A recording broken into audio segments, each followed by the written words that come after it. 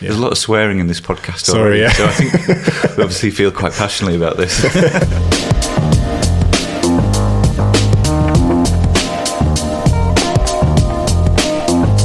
Welcome to Off Script, a podcast for the tech community. I'm James and I run an agency called Parallax, and I'm joined with Josh, who runs a consultancy called Stack. Today we're going to be talking about over-engineering.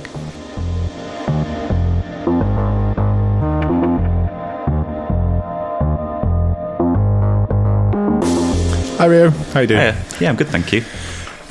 So the topic for over-engineering kind of came about for a few reasons really, but one of the kind of main things that triggered my thoughts on it was I was listening to the Syntax podcast recently.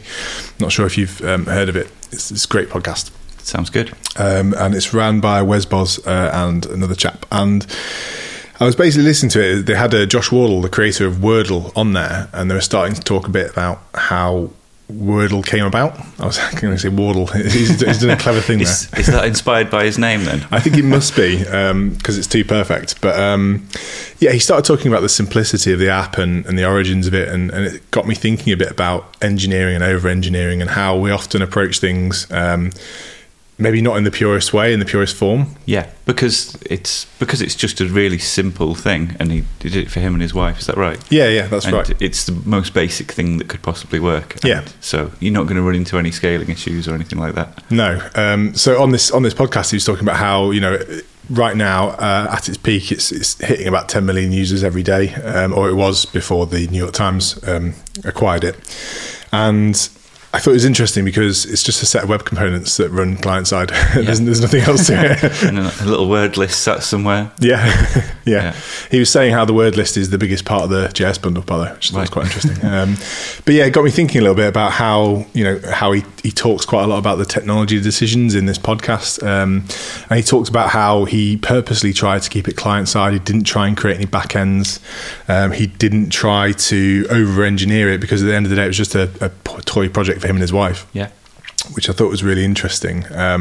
He kind of touched on points around, as soon as you start to create a back end or a database, you're thinking about data privacy concerns. You're starting to think about storing user data. You've got to scale that database. You've got to look at all the infrastructure that can run that. It gets quite expensive quite quickly. Yeah, especially if people can cheat anyway, or they can. I don't know. You're just ruining it for yourself, aren't you? Yeah, well, that's kind of what he talked about. Because obviously, if you look at reading a crossword, you turn the paper upside down and you can read the answers. Yeah, or you can use a piece of software. You remember those crossword helpers you used to get, the little pocket thing? Yeah. And you put the gaps in, and it'd say, it's one of these 4 words. It just ruins it, doesn't it? Yeah. There used to be like digital journals, didn't they? Little pocket diaries. That's great. How did that even work? It's like one level up from a pager, but without any commas in it. But, yeah. On this day, I did this sentence worth of stuff. So obviously there's a caveat to Wordle, because it was a kind of a small game, and obviously your mileage may differ based on what you're building. But I thought it was quite an interesting springboard for us to talk a bit about over-engineering. Yeah, that is interesting, because they have that concept where you can just share this sort of emoji grid as well. Yeah. I thought that's quite a nice, cool way, because we've got a Wordle Slack group at work. Oh, right. And everyone just posts their scores in. But yeah, you would be able to tell if someone was cheating, wouldn't you? Yeah. Or you like to think you could. Maybe that's the attraction to it. Maybe it's a bit like you're trying to sound people out.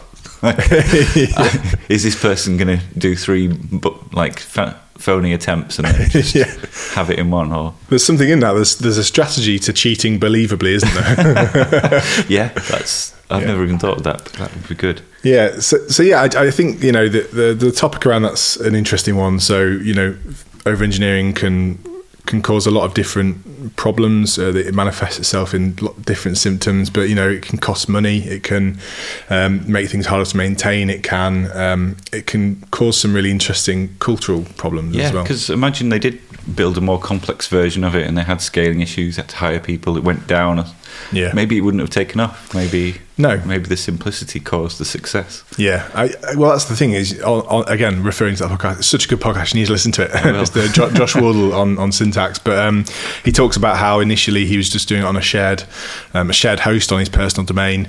The cap was something like 50 gig of bandwidth a month. He was starting to get quite close to it, moved to Cloudflare, took away 99% of that traffic. But even then, he was still struggling to serve it off that personal account. So it's interesting because if he had made any sort of decision to use any, say you went with Heroku, for example, to host a backend, that's going to get spenny really quick. Oh yeah, definitely. And then you've got to look after that data. What do you do with it? Well, you've got a huge responsibility over your head then, haven't you, to deal with that. Yeah, that's it.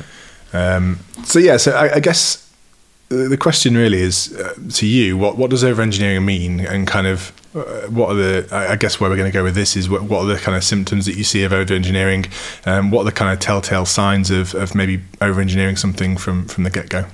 Well, I think any amount of engineering that isn't trying to figure out the product market fit early on is extra, that's not required, and you can easily fall into that trap, especially if you're used to just spinning up an MVP like with your framework of choice. So you'd do it in Rails, right? So you'd out the box, you'd get a database, you'd get some models, you'd have some controllers and views. So you've already possibly over-engineered it. But it's a tricky one, isn't it? Because you do fall into patterns of working, and you do reach for the tools that you're used to. So I'll often grab React for everything now. Just because I know that it does all the things I want it to do. And would you do that with a backend? Would you have a backend attached by default, or would you start with the static project? Or for some of the campaign stuff we've been doing with Adidas, it tends to be front end first, and then a sprinkling of back end later on. But being a back-end dev, I would always like to have a back-end, but not really thinking about why. And I think that reasoning and questioning yourself is quite an important thing to do. It's a really important point, that, because Rails and other frameworks in different languages are fantastic for getting up and running quite quickly, but they do assume a kind of default stack that might not be appropriate for every project. So the database is a good example.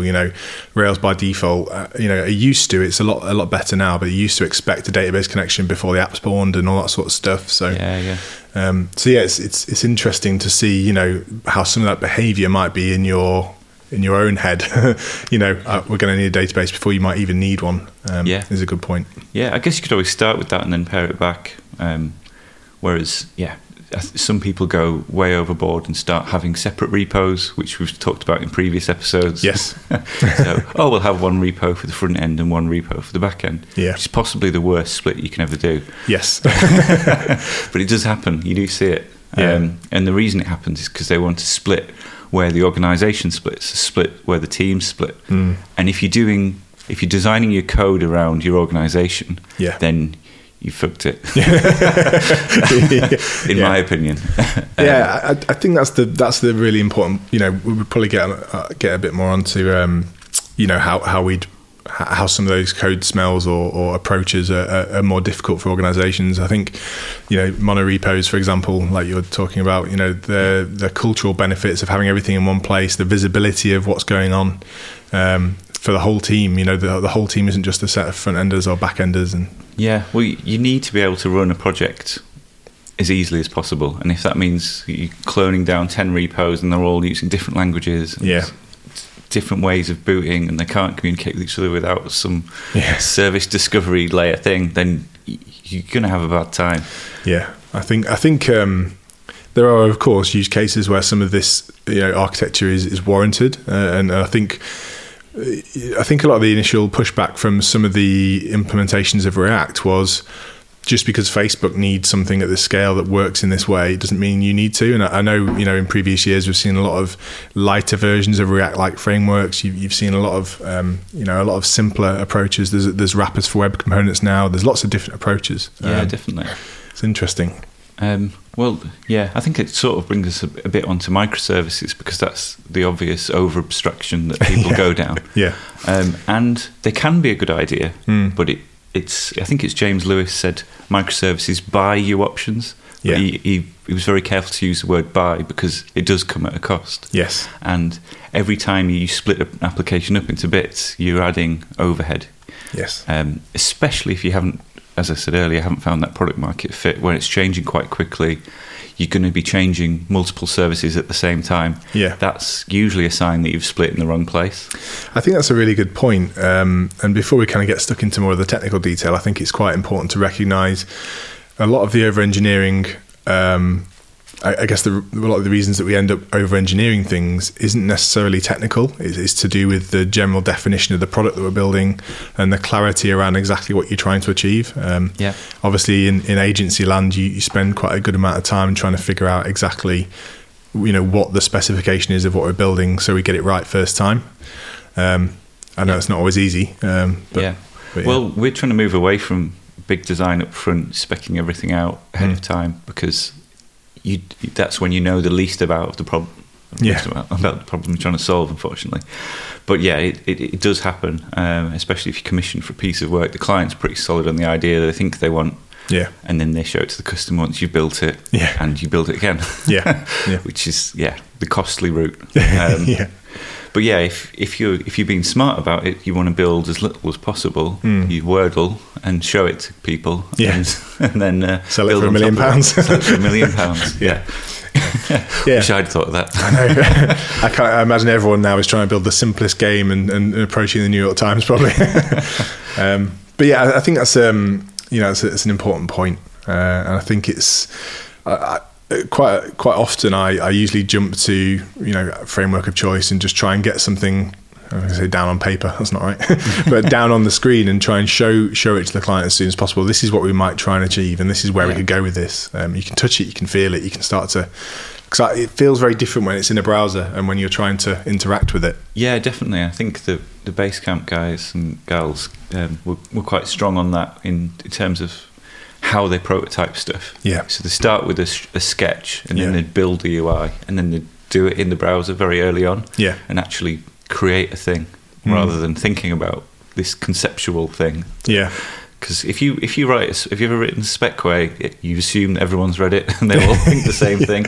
I don't think that I've ever seen that. I've had a terrible time writing specs because you send over this document saying this is the thing, and then it's out of date 5 minutes later. Whereas if you write some code, it can be out of date, but someone has to change it. Otherwise the thing doesn't exist. I think that's why there's been such a rise in popularity of tools like Sketch and Figma, in terms of bridging the gap between, what used to be just kind of static Photoshop designs into something that is more of a living document that sits alongside the web. Or app or whatever. And you've got things like Webflow as well, so it actually produces decent working code with scalable, responsive bits and stuff. It's cool because we've got this common language now of SVGs being used in those tools and the web, and obviously it's not just SVGs, but I think we've come a long way. Definitely.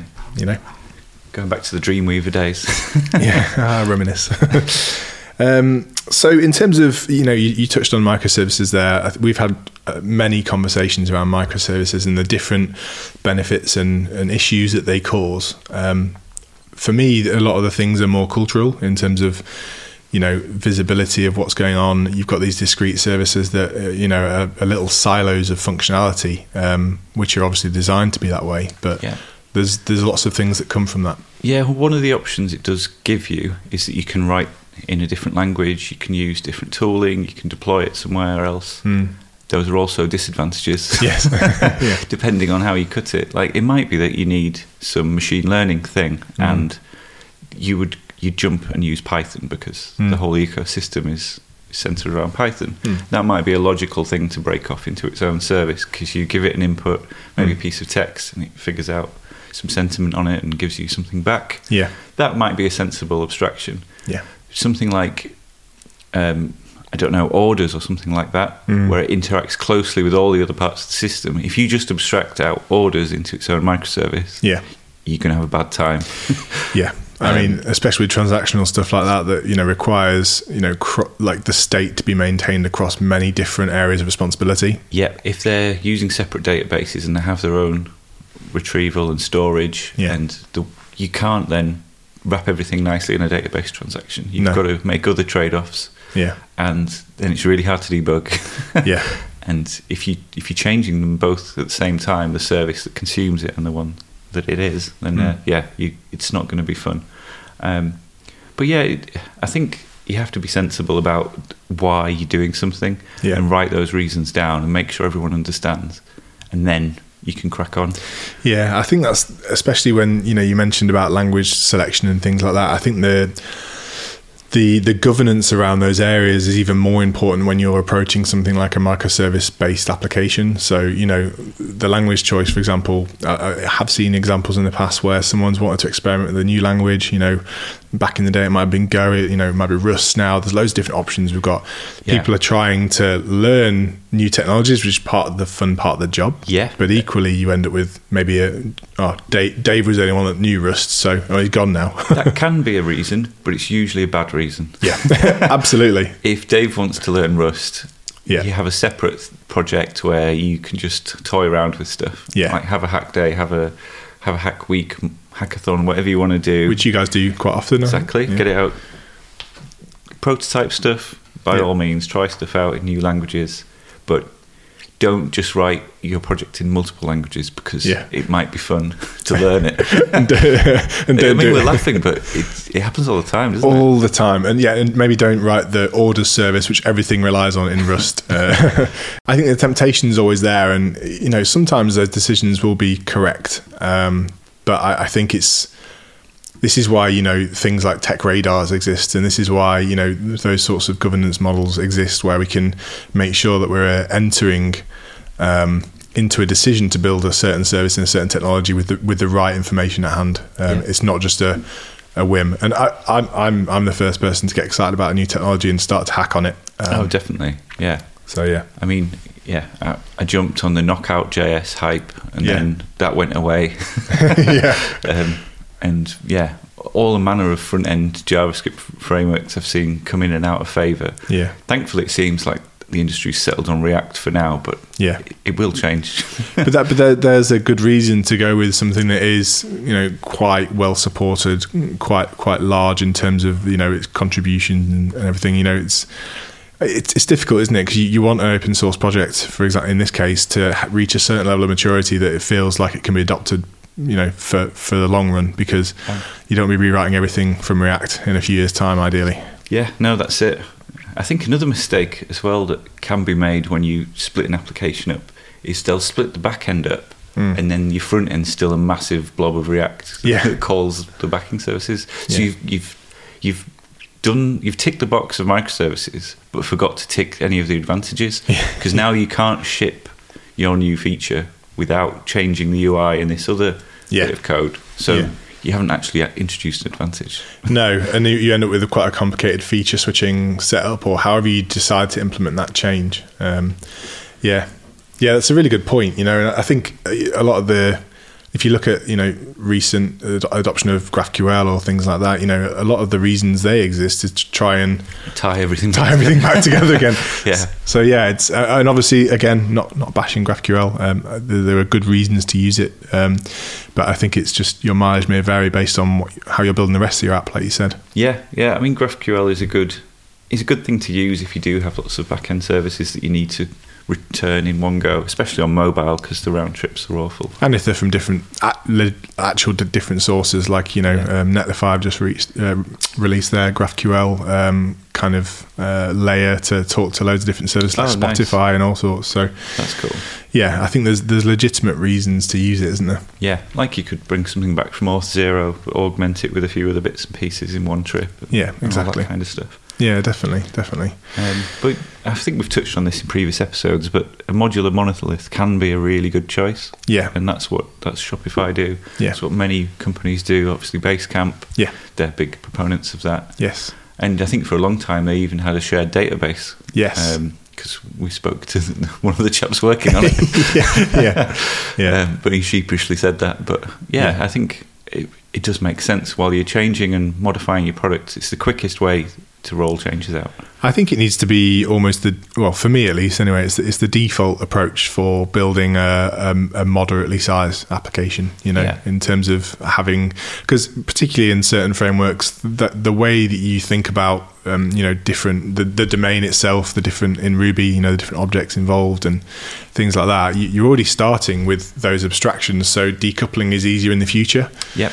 You don't have to start with all of these separate siloed services. That's it. And some of the reasons people pick microservices is they think it's going to increase code reuse, but it doesn't for free. No. That's an extra cost. Well, then you've got to think about how you've got a shared package that you can use across the systems if they're in separate repos. How do you version that? Yeah, it's all crazy. It becomes a nightmare. Yeah, but there are compromises. So I actually believe if you have a mono repo based approach, which is where you have all of your code bases in a single repository, could be multiple deployments underneath. Exactly. I mean, I think a blended approach where you've got that sort of cultural implementation of a mono repo with separate deployed services that can work a bit better. I think we've got to get past the idea that monolith by default means legacy, because it doesn't. No, I think the word is or bad. slow. It doesn't have to be slow. No, it can be lightning quick. I mean, you mentioned earlier a good example of a monolith that's done really well. Shopify. Yeah. So, and I mean, they're floating for billions of pounds, so it's doing all right. Yeah. You can run multiple instances of a code base. Yeah. It doesn't make any difference. Yeah, monolith doesn't mean single deployment and one single point of failure. No, especially if it's a scripted language, because it's not one big binary. Then you just when your request comes in, it's like a lightning strike through the code base. Anyway, it doesn't. It's not the same as big old .NET app. No, but Shopify is one of the most beautiful examples of that. If you think about how many stores it's propping up, and you think about all the different, if you were approaching that and you were into microservices, you'd be all over that, because there's so many different domains or parts of that domain that you could start to pull apart. Yeah, I mean, don't get me wrong. On paper, I should love microservices. It's the biggest dev wank going. You can try out all these new tools and do all this exciting stuff. Yeah, and I love all that. Yeah, but I also know that my project will fail. So it's just balancing that. I think it's what made me think a lot more is that, we've had conversations. I'm running out of hands to count the amount of issues I've seen with deployments of microservices, and again, a lot of it's cultural. In terms of people being aware. Here's this one microservice that you work on. That's all you care about. No, you should care about the entire domain, and you should care about the entire implementation of the app. Because obviously, as you said, if you've got this big front end that combines it all together, they're going to have to see that too. You've just shifted the problem there. Yeah. I think, you should just use third parties for obvious solved problems like Stripe for payments or Xero for authentication. Yeah. So you've already got these boundaries, these well-defined boundaries. It already is a distributed application. You don't need to add more distribution into it just for lols. Yeah. But it is tricky, and and you have to go through that learning curve, don't you? Yeah, I think so. I think I still keep coming back to the cultural thing, in terms of that, especially when you're in the forming stage of building a team and you're trying to get that team working a lot better together, trying to get those kind of common disciplines in there, like using pull requests and raising issues and approaching that linting, how you approach building, the same style of code. I think Microsoft did some study on shared code, and that's my code, don't touch it. And that culture is really bad and painful. Yeah, and you can see how a microservice approach would just fuel that. It's like, totally. Our service meets the API spec, so it must be right. Yeah, but the fucking thing doesn't work. And also, even smaller, more discrete things, like you're using a different linting profile for different microservices. Not only is that a complete head fuck because you're approaching different styles of programming on each project, but also it's just really difficult for anyone joining your company to get up and running. And different libraries to do the same things within different microservices. There's a lot of swearing in this podcast already, so I think we obviously feel quite passionately about this. But I think these are common, and we're bashing microservices, but it can easily be lots of different approaches. I just think it's these sorts of things are what I feel add a lot of friction to things that need to be more enjoyable. Yeah, definitely. I mean, take ThoughtWorks for example. So they built a CI/CD tool, an open source one years ago, and it was really nice. So they decided, actually, we need a more commercial one. We're going to build Snap CI. Yeah. And because we know the domain and we know the problem we're trying to solve, we're going to do microservices from the get-go. Yeah. And they know what they're doing, and they messed it up. So they had a really painful time trying to roll out new features, changing multiple services at the same time, all the problems that we've talked about. And they had to go have the tail between their legs and go, right, we're going to merge it all back into one. And did they keep it as microservices, or did they put it all under a single monolith? All under a single monolith until they'd stabilised the feature set and then started breaking stuff out again. That's really interesting that they still went back to... So did they write a kind of lifting the lid kind of... There is an article on it, and I'll have to dig it out and can put it in the show notes. But I think it'd be really interesting to look through why things like that happen. Yeah, because I think also it's there's a stage of maturity in a project. So like that, for example, they used the regrouping of those services as an experiment to stabilize the product. Yes. So be interesting to figure out where it went off track and why, if it was more technical reasons or those cultural ones. Yeah, I think it makes sense to keep the product as one for as long as you can. Yeah. And then split it out. But it's so difficult to know. It's always that it depends, isn't it? It is, but I think one of the it depends things is common around scale, and it needs to scale. It needs to hit all of these theoretical perf figures that we don't know if that's how it's going to get used. But scaling, the hard part isn't the tech side. The hard part is getting users to use it. If your idea's shit, it doesn't matter if it's in 100 bits or one. And there's nothing more sad seeing an application that's built to scale for the millions and it have 10 users. It's a sad, sorry graph. It's heartbreaking. One request hitting 10 services. It's and seeing that bill just go up on AWS is not great. I think that's a really important point there. It's and particularly Rails was bashed so early on in the early days of Rails doesn't scale, and I'm sure there's lots of different examples of it being true in some areas, but without the context around why those things didn't scale, it's not a full story. I think a lot of the bashing was around ORM, wasn't it? And people being lazy with just joining everything to everything, which is a good way to get a quick app going. But you have to pedal back and write it properly. But if there's no users, it doesn't matter. and there's so much beauty about just hacking away and being like, I'll add an index on that later, or I'll figure that out later. It's part of the beauty of frameworks. They let you kind of focus on the thing you're trying to solve. Because when you have actual users using it, that means you have access patterns, and you can take those access patterns and use them to design the application. But until you've got it, you're just guessing. And that's why monitoring tools are really important. I love AppSignal. I think it's amazing for Ruby and JS apps. I'm the New Relic fanboy. I just can't afford it. But I think any sort of monitoring tool that helps you dig into that stack and show where the pain points are, that they're more worth investing in than spending days and days trying to model performance that might not happen. That's it. And you've seen that with the whole serverless thing. I mean, I love serverless, but you don't want your application split into thousands of lambdas. You can have a really bad time. I read a quote. It was code that changes together stays together, and it was around how you should group code in your code base and how your modules should sort of be. But it kind of sticks in my head as a nice way to think about stuff. So do you think, on that, we talked a little bit about how we split code bases up and everything, but we touched on deployment a little bit and how we get that deployed. Do you think that's just as important in terms of how, because there's this huge rising popularity of how we deploy things. You've got Kubernetes, you've got these kind of platforms as a service, or I think over-engineering also comes in your approach to deployment and how you run the thing. So we have sort of both sides of it at Parallax. So we have a Kubernetes stack with lots of Docker containers on it. And the reason we have that is because we're deploying lots and lots of different things. But they're all different clients. It's not one big app that has to talk to each other. So our needs are very different to... We wouldn't recommend, for example, a 5-person team to stand up a Kubernetes cluster because it's way overkill for what they're going to need.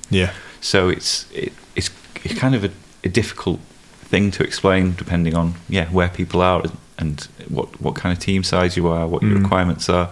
serverless might be the way to go if you're just thrashing something out as a prototype.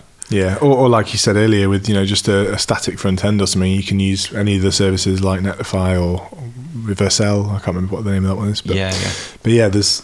I guess it's. It depends on the type of team you're building, but I think often rushing to build this big cluster of managed services yourself is a step too far. Yeah, definitely. There's so many amazing services you can leverage, which means you don't have to have dedicated DevOps or have dedicated people that understand how deployments work. 100%. Yeah, I think it's just important that anyone can deploy. Yeah, and if it's simple enough for everyone to do it, then you've succeeded. Yeah, that's not to say don't automate, because I believe in heavy automation around that area. Yeah. No, it has to be automated for me. Yeah. Because otherwise it's just chaos. Yeah, it's crazy that the days I still remember when you used to actually trigger deployments manually and all that. Yeah, it's guys, it's Thursday. We're going to do a deploy. Yeah, it's going to be a good one. Yeah. Get all your database tables ready and backed up. Yeah, yep. I remember the days when you could press that big red button. I don't know if you had a red button in the office. Everyone went through a period of triggering buttons for deployments, but no, we made it so easy early on that we had to really teach people that if you commit to master, it's going to go somewhere. Yeah. Be careful. Yeah. But yeah, that was day one. That was 11 years ago. We had an automated deploy. So you commit, it goes to a server. Yeah. And that wasn't really done that often. No. At that time. No. GitOps and all that movement and DevOps was much later. But there were organisations doing it, obviously. But yeah. It's rare for agencies, I think. Especially at that time, I think it was. It wasn't as common practice, and so with that, doing that from the very start, in terms of that's not over engineering, but we talked about governance in place to make sure that you followed the path, and whenever someone joined Parallax, that you did that kind of right. What sort of governance did you have in place? Well, it was the only way to deploy. So it's our way or the highway at that time. Yeah. Obviously, things have changed quite a bit, but. Yeah, it didn't have. It wasn't perfect. It had some flaws, but it was a lot better than the de facto at the time, which is grab a copy of FileZilla and hope for the best. Just wing it overwrite the files in real time. Well, there's a lot of people building WordPress apps that then morph into ecom things, and that was the agency sort of world at the time. Yeah. We didn't want to touch WordPress really. Yeah, and we didn't want. We always said we had a document which is our explainer for why clients can't have FTP, because we used to get the question, right, when the website goes live, how do we get FTP? Because that's what they're used to asking. Yeah, and we're like, there is no FTP. We're not standing on an FTP server. Yeah, you can't touch this. The FTP server does not exist. Then they didn't get it, so we had to write a document and we had to send it out to clients. And they still didn't get it. And then we lost them as clients. But that was correct, I think. That pushback. I think that's a really important point around the perception of some things. And over-engineering definitely comes into that space too. The client's expectations of what you're building versus your experience and what it tells you to build. And I think FTP is a really good example of, it's not really over-engineering, that's just an industry best practice that's died because it wasn't best practice. Yeah, it leads to horrible behaviours. It leads to someone changing a file that isn't in source control. Why would you want that? Yeah. That's not a thing that you want. Yeah. And it's so much more error prone. and it's just trying to... So in terms of governance, one of your approaches there was to block off a method of deployment. Just don't allow it. Yeah. I mean, why would a client even need access to the FTP? I think once it was based on trust, we have physical access to the files that we've paid lots of money for. No, I'm happy to give them access to the repo.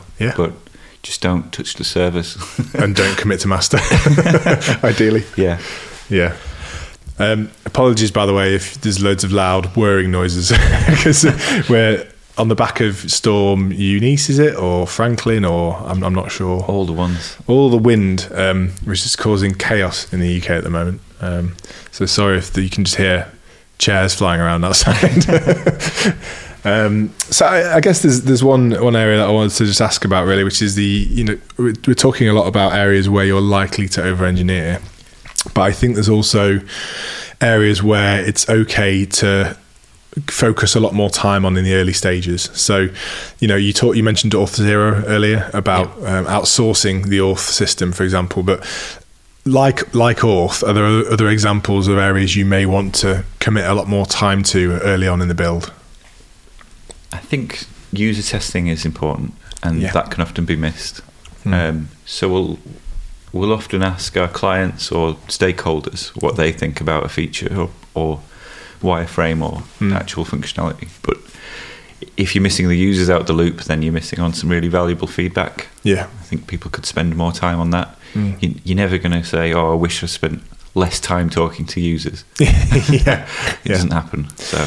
I guess as well, when you're having those conversations with kind of key stakeholders, whether it's the end user or whether it's the client, I think that also helps to highlight areas where you may be running into issues over engineering something. A dev's gone off on a particular route, spent a lot of time on a feature that maybe isn't the highest value to the user or the client. Yeah, if you lose the sight of the user, then you can very easily go off on a tangent.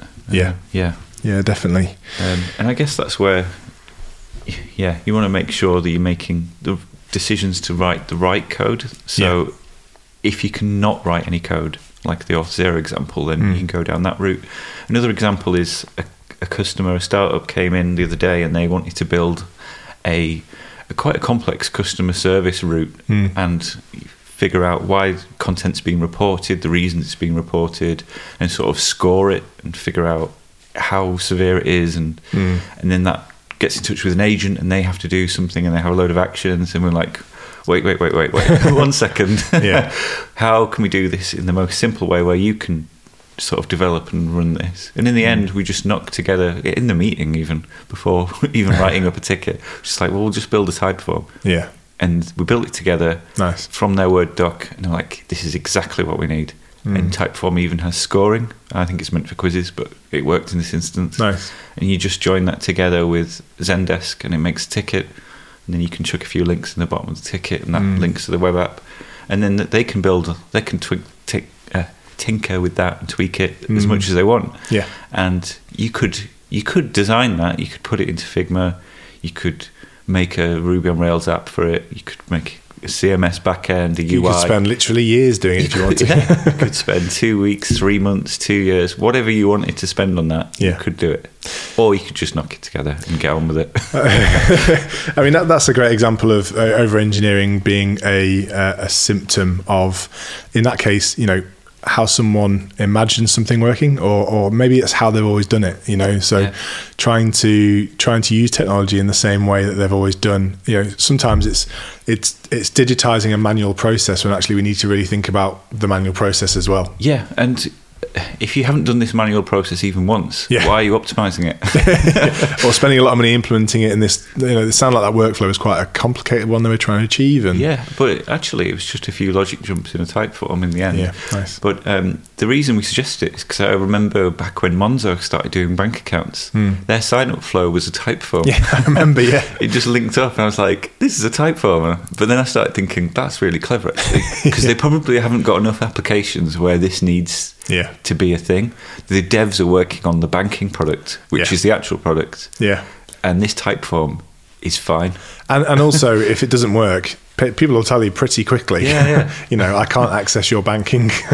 You want the devs to be focusing on the actual product, not the things that you can low code, no code sort of mock up or get to a point where you're 80% of the way there. I remember when we built the learning platform for HSX, we started to look into, and we didn't spend loads of time on it, but we started to look into different mechanisms for the users of the system to report back how they felt about it. And it was the time when lots of those different widgets were popping up, feedback, what they call Intercom IO style things, and no one used it. We built a feature, no one used it. We imagined up something that didn't need to exist. Cost per use is pretty high. I mean, fortunately in this case we spent very little time on it, but it just goes to show that you really need to understand why you're building. Is it for you? And you're expecting people to use that for your own benefit, because that's not always the right way. Is there a way you can get most of the way there without writing any code? that'd be perfect. Yeah, which is, you mentioned low code, no code, especially with Typeform, right? So and Zapier is great for tying services together. Yeah, I definitely recommend looking at that for just prototyping even. Yeah. And you might find it carries you through to MVP or further. Yeah. But you can make that decision based on people using it and their feedback, rather than some theoretical users complaining about it not being 99% like the design. Yeah, I think that's and you see a lot of these cloud platforms these days definitely bringing loads of different options to the party for different features, right? So, whether it's auth, whether it's pulling from third-party APIs that you might need data from, a lot of the low code options now are baked into the hosting platforms. Yeah, and if they've got a decent enough customer success team, I hate that phrase, but they will help you do things as well. So if their product doesn't quite work the way you wanted it to, some of them are open to helping you, giving you a bit of a leg up. So they want their monthly recurring revenue.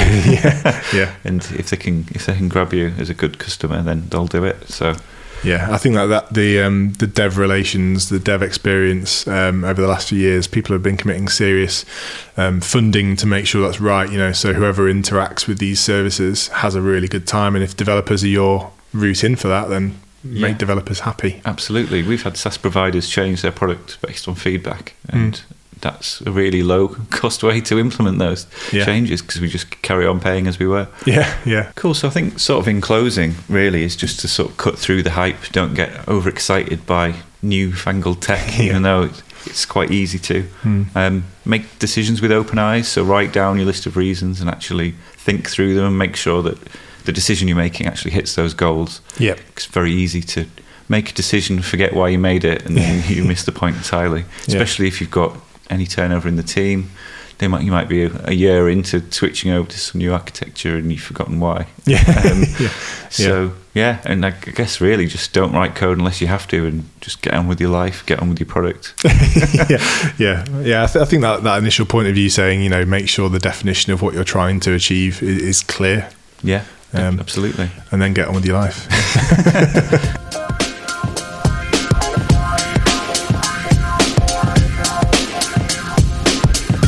Hit subscribe on all the regular channels and join us in a few weeks as we tackle our next topic.